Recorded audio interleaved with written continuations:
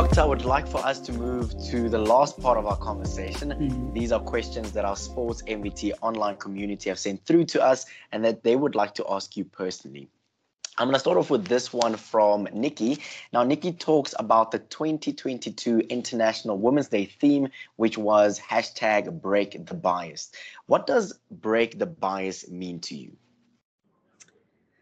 So to me, I mean, what it acknowledges is that there are still very many areas of professional life and personal life where, there are preconceived notions about the way that women or certain people should do things or where they should fit into society or in the professional space. And breaking the bias for me is saying disregard that. Be you, be bold, you, color outside the lines. Don't be limited by other people's limitations. Sure. And so that for me is what break the bias is. It really is about embrace your own individual journey and be fully, boldly, and colorfully you, and go where your path is meant to take you, regardless of the ceilings or the limitations that other people have put there. Break those, move those aside, and realize your full potential. Absolutely beautiful. Let's tackle this one from Katleo. Katleo simply says, what do you think about, or pardon me, what did the 2020 Tokyo Olympic Games teach you? Teach me, sure, that anything's possible, that even amidst crisis or chaos, it is possible to create hope. And I mean, that's really simplifying everything. I mean, it was an incredible, difficult games to deliver in terms of what needed to happen behind the scenes for it to happen.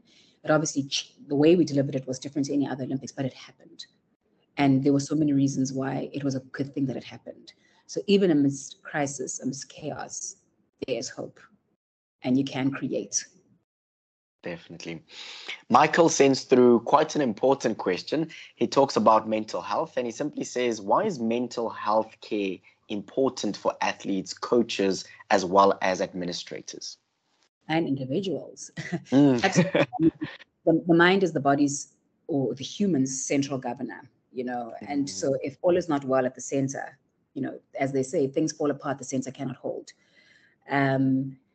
So for me, mental health really does, that's what it's about fundamentally. It's about ensuring that at your core, because the mind determines everything that you can do, it determines your base, but it also determines your full potential. At your core, that you are healthy and that you are well, and that you work on that consistently. As athletes as well, I mean, they often say that at a certain level of performance, it's less about physically what you're able to achieve, but mentally what you're able to unlock. Right. So that's what actually makes the difference between athletes once you're talking about the top 1%. And so that's the important for athletes.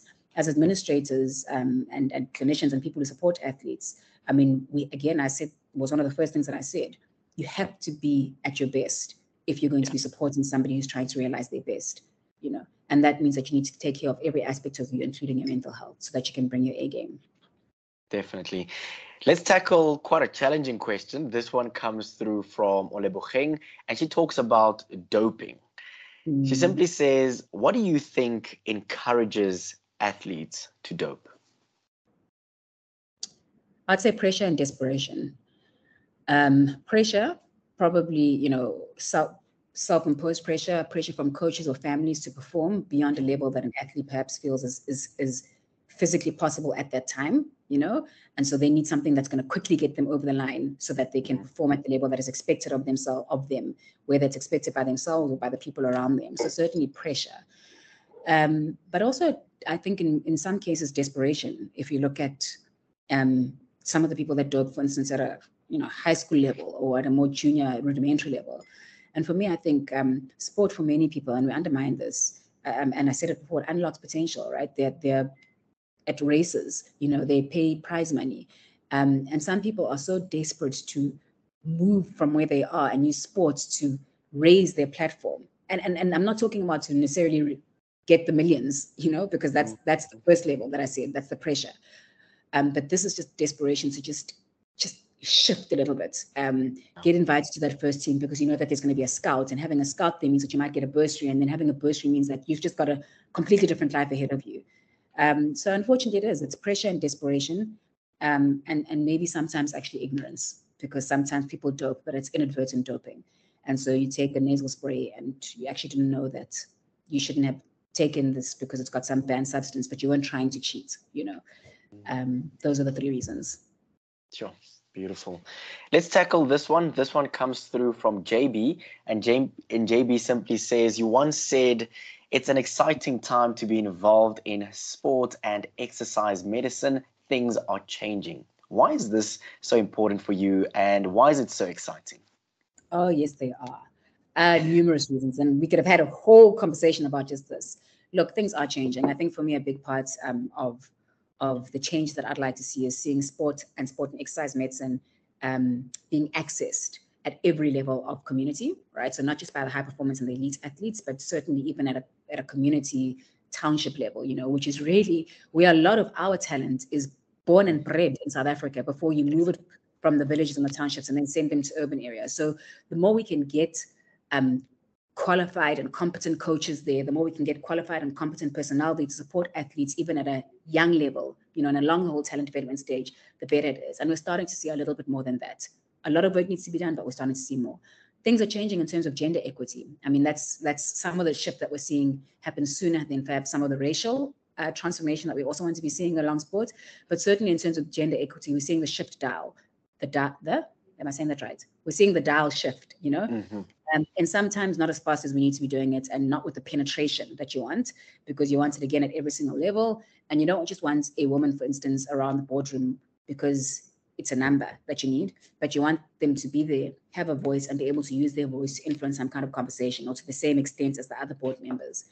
And so these are some of the changes that really, really excite me. Our level of performance as South Africans in terms of athletes, if you look across other sports, so not just your typical well-organized sports like your cricket, rugby, soccer, but if you look at your other smaller sports, look at surfing, look at how we're doing so well, internationally. Look at the smaller sports, where now that there's, I guess sports has developed and is developing, you're seeing our athletes also performing at a continental level and certainly, again, at a global level. And I love that. That's exciting for me. We want to see more of that. Oh, absolutely beautiful. I'd like to tackle this question from Rachel. And Rachel talks about gratitude. Who are some of the people that have been vital to your career? Sure. Again, such a loaded question, but and I hope I don't do injustice by leaving people out, and I invariably will. But certainly my family, to start with there. I mean, my mom and my dad, just in the way that they raised me to believe that I could do anything, and were supportive to me in the very early stages of my career, as I dreamed, as I thought outside the box, and didn't follow a typical route necessarily, in my journey, but gave me that space and that support for showing me what the beauty of sports is, at a very young age, and instilling in me this passion. My husband, certainly, who's also supported me. I mean, as a traveling physician, you're up and down, in and out, all over the place. Now we've got children, and so these events. And I certainly couldn't realize the success of the journey that I have without him alongside me. And then they've been incredible mentors. From a very early stage in my sports medicine career, I have been very fortunate to have had mentors make themselves available when I asked, or just volunteer themselves. So from your Professor Christo Jansen van Rensburg, Dr. Kevin Subban, Ephraim Namaturani, John Patricios, these are the four people that stand out very, very early in my career, who quite literally just made themselves available to me as a young clinician. And I was always able to bounce some things off them when I was stuck. And it's so important. And of course, I've had mentors, throughout my journey. And then maybe lastly, I have to say, none of this is possible without the athletes, right? And so I've been privileged to be, again, invited into spaces. Athletes have by and large embraced my presence in their circle.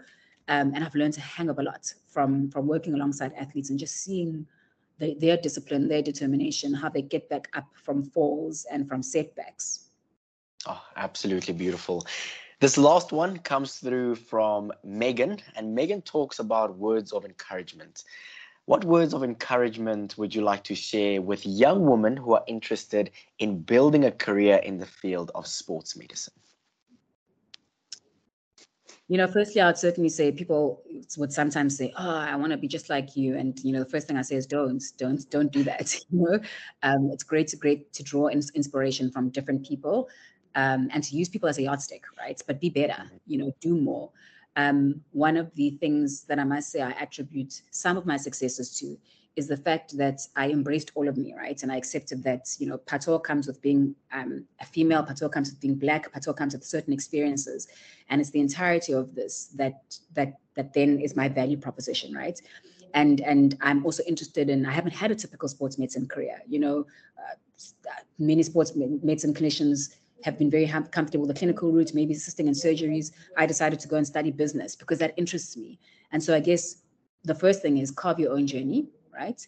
Embrace all the different facets. They don't have to compete. Some people might have said, you're interested in business, but you're also interested in sports and medicine. They don't come together. Just do one or the other, as an example. You can't also be an athlete. And I mean, I've just come from a competition, this past week, and I've embraced it all. And in that mishmash, somehow found something that defines me and the journey that I want to be on, and that leads my journey. And that maybe then is the second bit of advice, is allow yourself to be led by your passion and your heart, and use your mind to just moderate certain things, right? And so that journey makes sense in the bigger scheme of things. And dream, and don't be limited by other people's lack of vision, right? Dream big, and follow your heart. Wow. Absolutely amazing. Dr. Phathukuhle Zondi, thank you so much for joining us on the Sports MVT Insider. Thank you for your words of encouragement, and thank you for the amazing work that you do to support athletes each and every single day, because we understand and we respect that if you weren't there to support these athletes, that journey would be slightly more difficult. So thank you so much for helping South Africa produce these absolutely phenomenal athletes. Thank you so much. Thank you very much. It was great to chat. You're locked on to the Sport MVT Insider, a podcast for unrelenting coverage of women in sport. Thank you so much for joining me this week. I absolutely loved diving deeper into the journeys of our athletes, coaches, and administrators to get to know them a little bit better than we do. Coming up next week, we bring you another athlete, coach, or administrator, and she shares her incredible and inspiring journey with us.